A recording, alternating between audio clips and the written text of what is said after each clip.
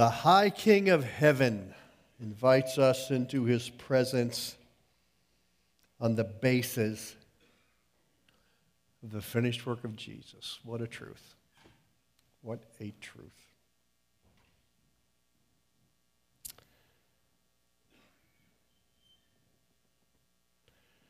We live in a time in which information is overwhelming us. It's called data. They've upped the estimate. They're saying, used to say every 2 years, everything would be doubled. But now it's even a little faster than that. 3 little pieces of that. It's hard to grasp everything that's going on. But according to Google, 40,000 search queries are performed per second. Now, this is just not some little teenage girl somewhere in Alabama. You know, this is everybody all over the world. Okay, all right. But that translates to 1.2 trillion every year. Facebook, every minute, 31.25 million messages are sent and 2.77 million videos are watched. On YouTube alone, not on all the other platforms or what's available, every minute, way wrong. Every minute, 300 hours of video are uploaded. Just unimaginable amount of information. So let's ask ourselves a pretty serious question. Are our lives better because of it?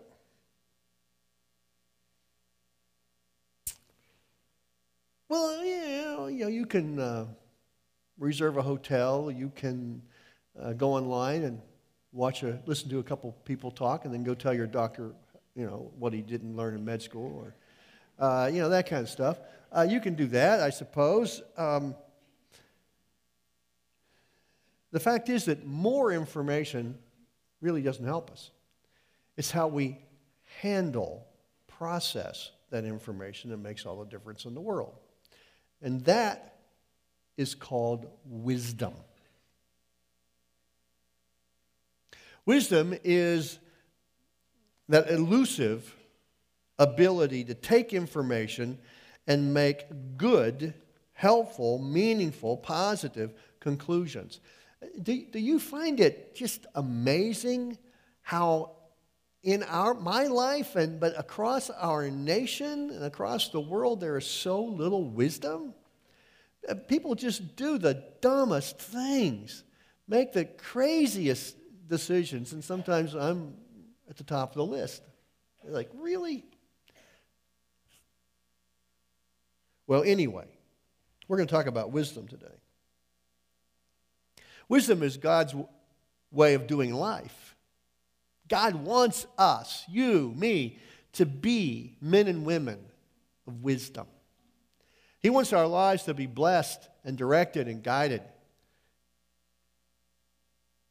by our God-given ability to take information, process it, and end up in a positive place, a good place, a place that is according to His Word and to His will.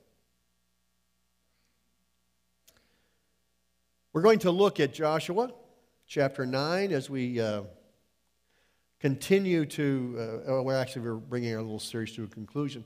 As we look at the ministry of Joshua early on in his years of leading the children of Israel, we're going to be looking at Joshua chapter 9. I'm going to read a few verses of that, Joshua 9, verses 3 through 15. And if you would, please stand with me as we read this. Interesting account. Let's look at it. Joshua chapter 9, verse 3. However, when the people of Gibeon heard what Joshua had done to Jericho and Ai, that's an important piece. We'll come back to that. They resorted to a ruse. They went as a delegation whose donkeys were loaded with worn-out sacks and old wineskins, cracked and mended. The men put worn and patched sandals on their feet and wore old clothes. All the bread of their food supply was dry and moldy. Then they went to Joshua in the camp at Gilgal and said to him and the men of Israel, "We have come from a distant country. Make a treaty with us." The men of Israel said to the Hivites, "But perhaps you live near us. How then can we make a treaty with you, seeing God's told us not to do that?" "We are your servants," they said to Joshua. But Joshua asked, "Who are you and where do you come from?" They answered, "Your servants have come from a very distant country because of the fame of the Lord your God. For we have heard reports of him, all that he did in Egypt and all that he did to the two kings of the Amorites east of the Jordan, Shinar king of Heshbon and Og king of Bashan, who reigned in Ashtaroth." Notice they didn't talk about Jericho and Ai, which prompted their visit. There's a reason for that. "And our elders and all those living in our country said to us, 'Take provisions for your journey. Go and meet them and say to them, we are your servants.'" They say that 5 times in this passage. "We are your servants. Make a treaty with us. This bread of ours was warm when we packed it at home and the day we left to come to you, but now see how dry and moldy it is. And these wineskins that we filled were new, but see how cracked they are. And our clothes and sandals are worn out by the very long journey." The men of Israel sampled their provisions, but did not inquire of the Lord. Then Joshua made a treaty of peace with them to let them live, and the leaders of the assembly ratified it by oath. Father, we ask that your Spirit would be our teacher. We desperately need to hear from you. We believe that you want to communicate to us for our well-being, so that we can be men and women of wisdom. Lord, I ask that you would protect this dear people from any misinterpretation or inappropriate application that I might make. May, Lord, you use your Spirit in our hearts. Give us ears to hear. Accomplish, Lord, what you want in our lives, and we will be grateful. In Jesus' name, amen. Thank you. Please be seated. We find several takeaways from this passage. One of them is life is often not what it seems. Life is often not what it seems. Joshua and the leaders exercised the best judgment that they could. They queried the people. They multiple times interrogated them and got the same answer, which is, that's one way to do things. It says in verse 14, they sampled their provisions, but they did not inquire of the Lord. They were duped. They were deceived. One of the things I've learned over the years, and I'm told this on a somewhat frequent basis by people who know me and love me, like my daughters and my wife, and they will look at me and they'll say, "Dad," or "Honey, you are so gullible. You're so positive, and you just, come on, Dad. What are you doing?" And I tend to be that way. I have learned, and I never want to be pessimistic or cynical. I kind of think my way of life's a little more fun than somebody who goes to the other extreme. But nevertheless, I've learned that I don't believe what I hear. If somebody tells me something, I'll listen to them, I'll respect them and honor them, but not necessarily accept it. Lots of people say something, then that's another story. And I've also learned that you can't believe everything I see, because my interpretation of what's going on can often be distorted because I put my own spin on things. So I have to be very, very careful about that. I remind you of the heritage of Berean Baptist Church. In Acts chapter 17, verse 11, the Apostle Paul. Well, this is what it says. Now the Bereans were of more noble character than the Thessalonians, for they received the message with great eagerness and examined the Scriptures every day to see if what Paul said was true. Berean Baptist Church, I trust in its inception, picking the name Berean was a reflection of this verse. A group of people who said, we're going to be students of the Word. And we're going to allow God's Word to direct us, to inform us. That heritage is true today as well. That there is an unwavering commitment to examine the Scripture, to see if what you are hearing is true. You see, it's important that each of us resist the tendency to accept what somebody says who may have letters in front of their name like Reverend or Doctor, or at the end of their name like PhD, something like that. That we will, just because somebody has a TV show or a radio program or a pretty aggressive book ministry, that we just don't accept what they say. My prayer is that you will not accept what I say without a serious look at the Scriptures and see if what I am saying lines up with the teaching of Scripture.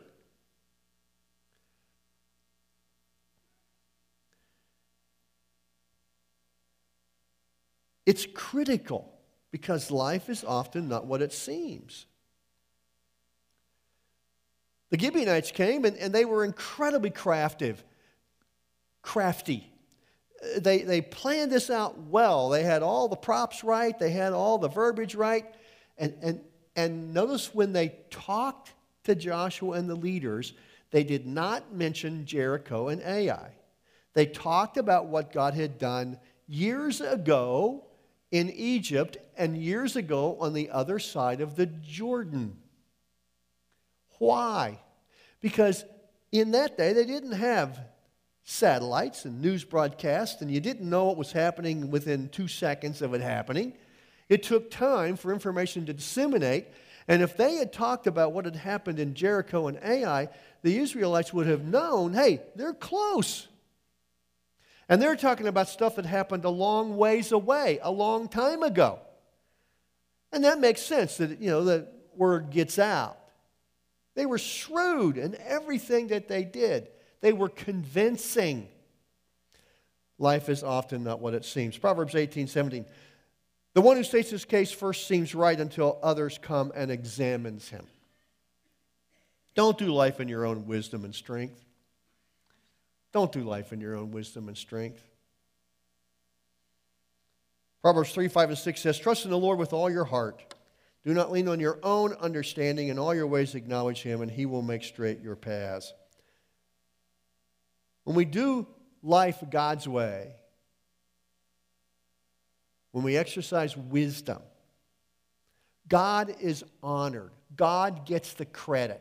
God is glorified, and our lives are better. How do you become wise? How do you become wise? I see at least 4 things in Scripture, 4 places where it's addressed.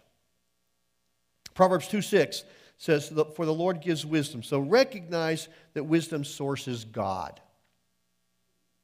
Nothing wrong with education, nothing wrong with experience, nothing wrong with being current in your reading and all of that. I'm not downplaying that. I'm just saying that ultimately, wisdom has its source in God. Recognize that. And then ask for it. James 1:5, if any of you lacks wisdom, he should ask God, who gives generously to all without finding fault, and it will be given to him. You notice that when we come to God and humbly say, I don't know what to do, God shows up because God opposes the proud and gives grace to the humble. If we go through life and simply say, well, I can figure this out on my own. I have a saying I say to myself way too often. I'll be doing something and I'll say something like, I'm smarter than that stump. I can figure out how to get that stump out of there, you know? And most of the time I'm not, but at least I like to think I am. So ask for it. James, that verse is often taken out of context. That's not a verse for a high school or college student who hasn't studied, going into a calculus exam and saying, oh, God, help me to do this exam well. Okay? That's not what it's talking about. In the context, it's talking about when you're faced with challenges, struggles, stresses, difficulties in life, when you are overwhelmed with what's happening around you and you don't know what to do, then go humbly to God, and He will give you wisdom. You've been there. I've been there. It's inevitable. Recognize the wisdom source is God. Ask God for wisdom, then seek it. Make it a matter of intense focus in your life. The book of Proverbs was written so that we could be wise. Chapter 2, it says this. Notice the aggressive movement, action verbs. Turning your ear to wisdom and applying your heart to understanding. And if you call out for insight and cry aloud for understanding, and if you look for it as for silver and search for it as for hidden treasure, then you will understand the fear of the Lord and find the knowledge of God. For the Lord gives wisdom, and from His mouth come knowledge and understanding. Go through life with a constant awareness that you need God's wisdom. And make it a regular, moment by moment, daily concern of your life. Come to God and understand He's the source of wisdom. Ask for it, seek for it. And then the fourth thing that the Scriptures tell us is you want to be wise? Hang around wise people. Proverbs says it like this. He who walks with the wise grows wise, but a companion of fools suffers harm. Who do you hang with? Who are you going to for counsel?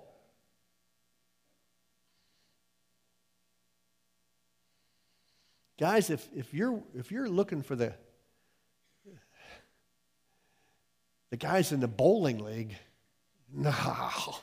Okay, ladies, don't go to the card club or to the coffee station at work or wherever it may be and think you're going to get wisdom there.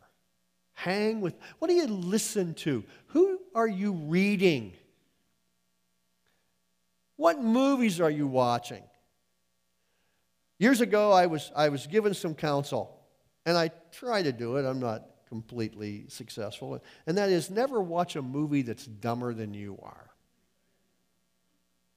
And had a conversation recently with some guys here at the church, and we were talking about that. And boy, sometimes it's just, the really dumb movies are funny and they're kind of an escapist. But be careful about what you allow into your mind, into your life. That's who you're hanging with. Who has your ear? Who is speaking into your life? If you were to sit down and candidly share with me what you read, where you go online, what books you read, who you listen to on talk radio, the songs that you listen to, the movies, the TV shows. If you were to do that and be honest with me, I could probably paint a pretty accurate picture of where your brain is, where your thinking is, and your life follows your thinking. The battle of the Christian life is fought in the mind. That's why we are told that our minds are being renewed by the Word of God. Be wise. Life is often not what it seems. Joshua and the leaders did not do that. Well, the second thing we learned here is that there are there are consequences. Decisions have consequences. In verses 18 and 19 of this chapter, people find out that they made this treaty with these people who live 3 days away. Now, this is not 3 days by jet. These are 3 days by walking, which is not very far. Okay, most of us aren't marathon runners. We don't go a long way during a 3-day period. And they realized, what did you guys do? The people grumbled. The whole assembly grumbled against the leaders, and they had good cause because their leaders had been duped. Now remember the context that this is happening.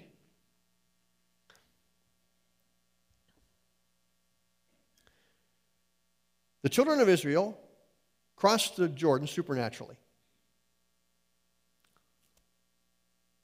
They went to Jericho and in a really odd, funky, weird way, had a complete victory. God showed up.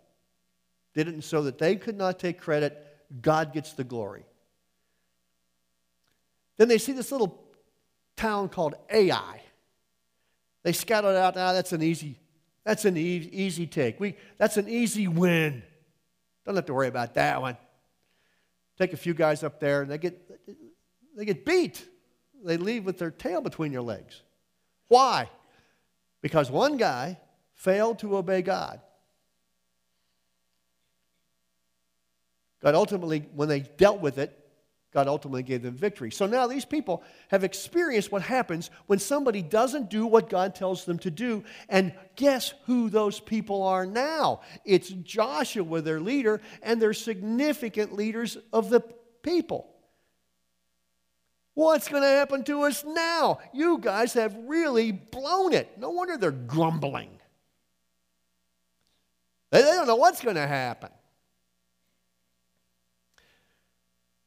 Proverbs 11:21 says this, "Be assured an evil person will not go unpunished, but the offspring of the righteous will be delivered." 2 Corinthians 9:6, "This point is true. Whoever sows sparingly will also reap sparingly, and whoever sows bountiful will also reap bountifully." Here's the takeaway. You are free to choose, but you can't choose the consequences. You are free to choose, but you cannot choose the consequences. Galatians 6, 7, and 8. "Do not be deceived. God is not mocked. God's not a sucker. For whatever one sows, that will he also reap. For the one who sows to his own flesh will from the flesh reap corruption, but the one who sows to the Spirit will from the Spirit reap eternal life." If I were to make a short list of things that I would hope that you would take away in my time with you as your interim pastor, this would be one of them. We are created in the image and likeness of God, and therefore we have a will. God has given us the opportunity to make meaningful, real choices. What we don't have is the ability to dictate the consequences of those choices. I could stand up here and I could choose to just fling myself onto the chairs. I could do that. I mean, no one's holding me back. I mean,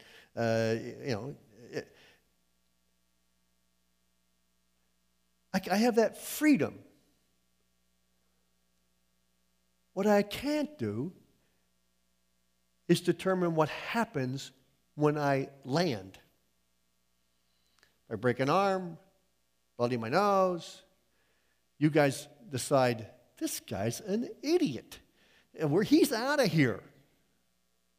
Get somebody in here that's got a brain in their head. I mean, I can't control those consequences. And that's true in my life and yours. I just find it so irritating, and I have to not think about it much, when I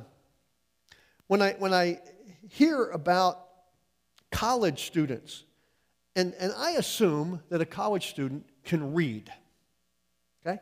I assume that a college student has the understanding of a sentence, a paragraph, of a contract, a fundamental contract. And so a college student goes to a lending place and says, will you loan me money so I can go to college? Sure. Here's the contract. This is what the interest is going to pay. This is how much you're going to, blah, blah, blah, blah, blah. The details of the contract, and the person signs it. Then they go to college, they're finished up, and they've got this bill that is as much as a house, $40,000, $100,000. And then they say, hey, I shouldn't have to pay this back. You should just forgive this. Somebody make a law that says, I don't have to pay this back because I don't want to pay it back. You didn't think it through. You made a decision, and you benefited from that decision temporarily. You got to go to college. But now you can't choose the consequences. The consequences are pay back the student loan. But the idea that I'm not really accountable for the consequences of my choices is just so okay. But that's our culture's moving in that direction. That's not the scriptural thing. Now, for example, there are times where we make decisions and we do our very best. Joshua and the leaders were trying. They just failed to go to God, take the final, ultimate next step.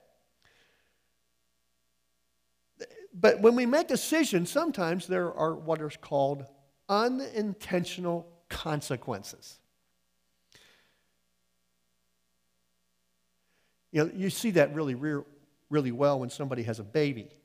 They love to have a little baby, but they don't realize what they're getting into. Or somebody buys a house. And you mean I've got to mow the grass and I've got to pay a plumber to fix the drain, and there are unintended consequences. That's one of the reasons why you get people to help you make decisions, people who are wiser than you are. In war, there are times where there's a particular objective. Let's say that there is a terrorist leader in a particular house somewhere, and we figure that out, and we want that person taken out. And so we try to use a smart bomb and direct it in there, and the best technology, a little kid across the street dies. That's called collateral damage. We don't like that, but it happens. Even the best intentions don't always fully pan out the way we would like them to be. But we must remind ourselves constantly that we can't choose the consequences. We have the freedom to make the choice, but we can't choose the consequences. Life is often not what it seems. Decisions have consequences. Sometimes keeping your word can be costly. What happened next in our story is that the Gibeonites fall in disrepute with their neighbors. And the neighbors say, hey, these guys turned on us. They went with the enemy, the Israelites. So let's go get them. And so they organize themselves and they go to attack the Gibeonites. The Gibeonites see this and they call out to Joshua and the Israelites and say, hey, you guys have a treaty with us and you need to come to our defense. And so the children of Israel went to their defense. The children of Israel had to go fight a particular battle at a particular time, maybe not like they planned, but they had to do it because they had given their word.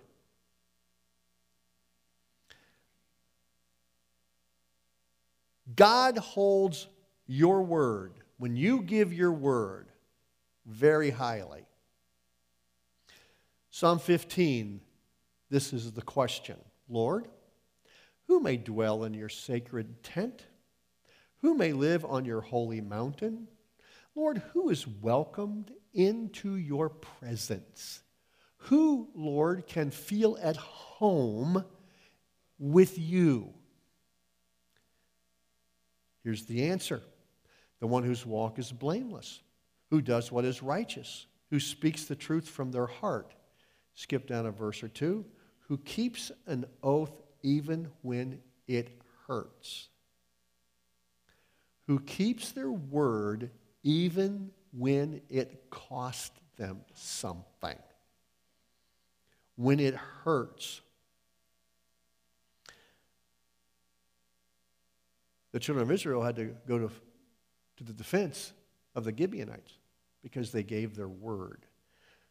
Take away, be careful what you promise. Be careful what you promise. Ecclesiastes 5:2. Be not rash with your mouth, nor let your heart be hasty to utter a word before God. For God is in heaven, and you are on earth, therefore let your words be few. My daughters, who are now adults and have wonderful lives, and when they were younger, they learned that if they could pull out this particular card, like a get-out-of-jail-free card, or this particular argument, they really had me. And this is what they learned to say. But you promised. You said we were going to do this. You were going to do that. And I learned. I mean, we're talking about little kids here. I mean, they're pretty sharp, just like yours and your grandkids are. And so I learned to almost never make a promise to my children. Never. I might say something like, boy, I would like to go to Disney World too next year. That would be really fun, wouldn't it? Didn't say we're going to do it. Okay? Or, I hope that when you start to go to college, I can help you out with some of that, but never a promise. Or I'll help you. I had daughters, so I'll help you with your elaborate, unrealistic, extravagant weddings. Okay, Spoken like a man, of course. You ladies can just discount that one. But I never promised it. Because if I promised it, then I had to keep my word. Because when it comes right down to it, that's about all we've got in this life, is our word. And I can't throw money at it. I can't, I'm not talking about being sneaky or conniving. I'm talking about just be careful what you promise. Be careful what you promise. Because sometimes keeping your word or your promise can be incredibly costly. It was for them. Life is not often what it seems. Decisions have consequences. Keeping your word can be costly. And then, as we read this account, now understand where I'm coming from. I believe that this account is in the Bible by the direct decision and plan of God, and that the Holy Spirit has superintended the process that this story got included. And the New Testament tells me it's for my learning and my warning. So I want to learn what I can learn from this. I want to be warned of what I need to be warned by this. And as I look at it, I find this strange thing happen. This is the chapter 10 of Joshua.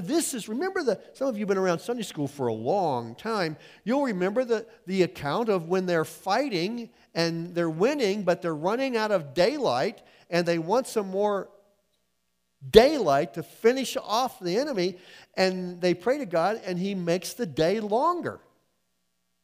Now when I read that, that's straightforward to me. There are people who try to give an explanation and all that. I'm not into here to debate that. I just think it's what happened. God can do whatever He wants to do. But God did this, and He's doing it for people who their leaders got them in trouble because they disobeyed Him. What's that tell you about God? God's grace is amazing. God's grace is amazing. Now, is God talking out of both sides of His mouth here? These people who occupy the land need to be annihilated. They are evil people, and they're going to be a bad influence on you, so just get rid of them. I've promised this land to Abraham, and I'm giving it to you now, and so just wipe them out. And then He lets these people live. What's God doing?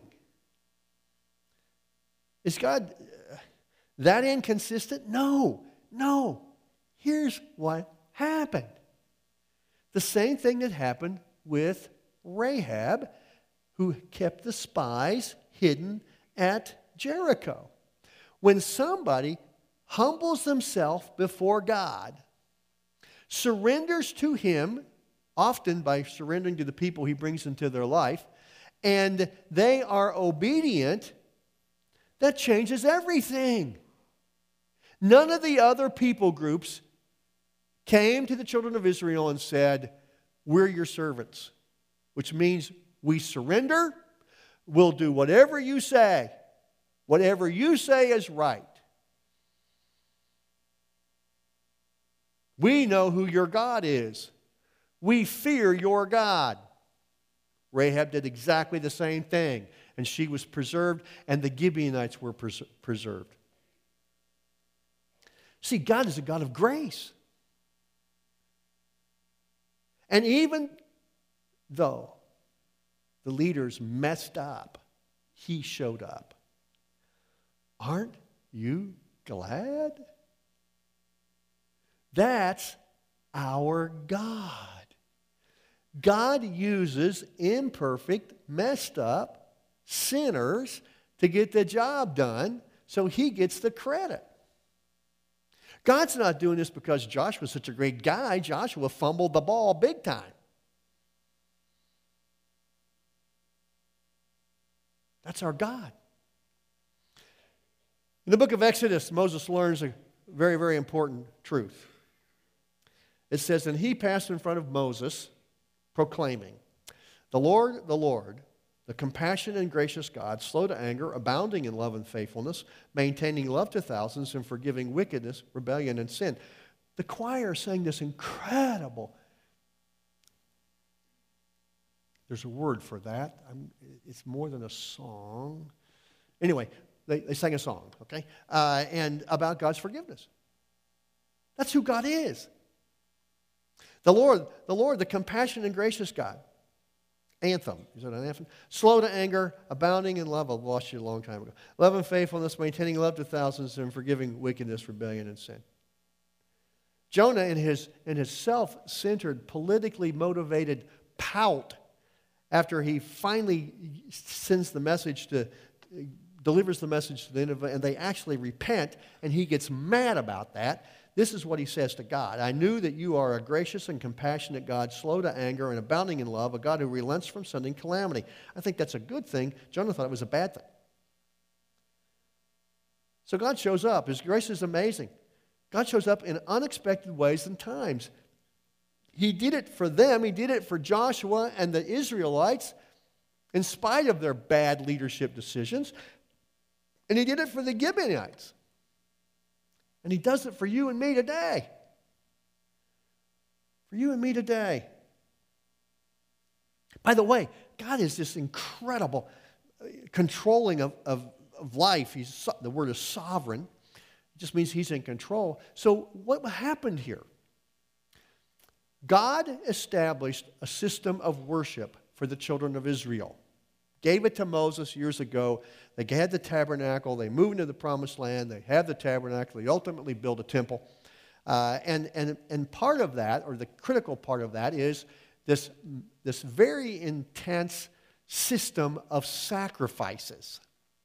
All picturing Jesus, never accomplishing anything on the long term because Jesus was the Lamb of God, the ultimate, final, complete, perfect sacrifice. But until Jesus, the Lamb of God, the Messiah, they had this system. And this system required a whole lot of wood for the fires and a whole lot of water to clean things up. And so God did this incredible thing for His children. He provided a whole group of people to do the dirty work. To do they're going to tote the water and carry the wood, chop the wood. And God's providing for them. It's an incredible gift of God. And the Gibeonites get something out of that. They get to live. So everybody's a winner. That's the way God does. God is incredible in His ability to do that. Okay? So God's grace is amazing. Real quick, what's the big deal about the oath? What's the big deal about the oath? You see, when you use the Lord's name, that changes everything. Many, many years ago, I was in a video store, and I was probably looking for a movie that was smarter than me. Yeah, right. And I was watching this family. One of the things of my life is that I'm constantly observing people. I love to watch people, and life is just one big sermon illustration anyway. So I'm watching this family, and these two girls, grade school, maybe junior high at best, girls have this video in their hand, and they're showing it to their parents and say, "We want this video. We want this one." The parents look at it and say, "Wait a minute, we've already seen that." And the girls say, "No, we haven't." "Yeah, we have. I'm sure we've seen." "No, we haven't seen that." This is what the girls did. They said this: "Our hand to God, we have never seen this video. Our hand to God. We can't convince you with our statement we're going to bring God into this thing." Where did they learn that? From mom and dad. In that household, I make this very obvious, easy conclusion. When people say something, it really didn't matter. They didn't keep their word. They weren't people of integrity. But when you throw God's name in, now I really mean it. No, let your yea be yea and your nay, nay. When be people who, when you say something, you mean it. And you do it. And that's what God wants. So his name was kicked in. So when my hand to God, that changed everything. Okay, have you ever thought of a time in the life of Berean Baptist Church where we need wisdom more than now? There have been many, many times, many, many significant decisions, and we needed wisdom. But right now, we're in the process of discerning God's will for a new lead pastor. We need God's wisdom. Are you consistently, faithfully asking God to give the search team wisdom? Are you asking God to give the leadership people in place right now, the deacons, the trustees, the mission board, the staff, wisdom now? Humbly saying, "God, we need desperately your wisdom." Let me challenge you to do that.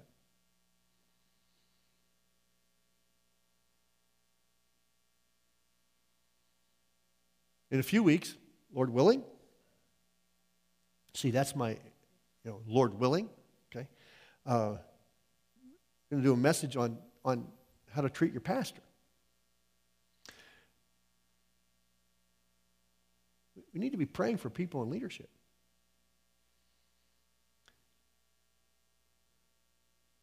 Pray for those people who are making those decisions.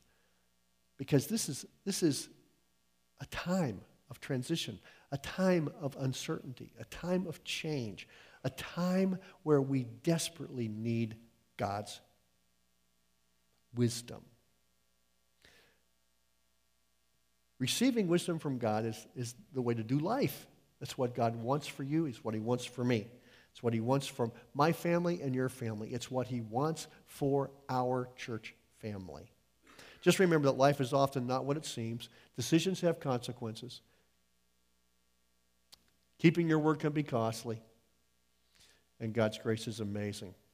We have a great God who loves us, who's provided for us, who we serve, and who wants us to have the benefit of his wisdom.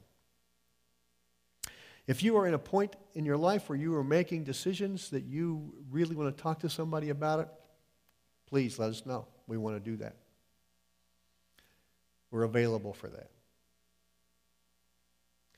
Please be praying for those in leadership positions here at the church. Critical time. Father, we thank you for your word. We thank you for this account. We thank you that there are lessons to be learned and warnings for things we need to avoid. We ask, Lord, that you would give us wisdom in our everyday lives. That you would give us wisdom, Lord, as we make small decisions and large ones. That you would guide the leadership of the church and ultimately, Father, the congregation as they make a choice eventually about who the next lead pastor will be. Thank you, Father, for your faithfulness, your goodness to us. Thank you that we have been in your presence, that we are able to worship you. Thank you that you are, through your Spirit, indwelling us. Thank you, Lord, that you want to accomplish great things in and through us for your glory. In Jesus' name, amen. Lord bless you.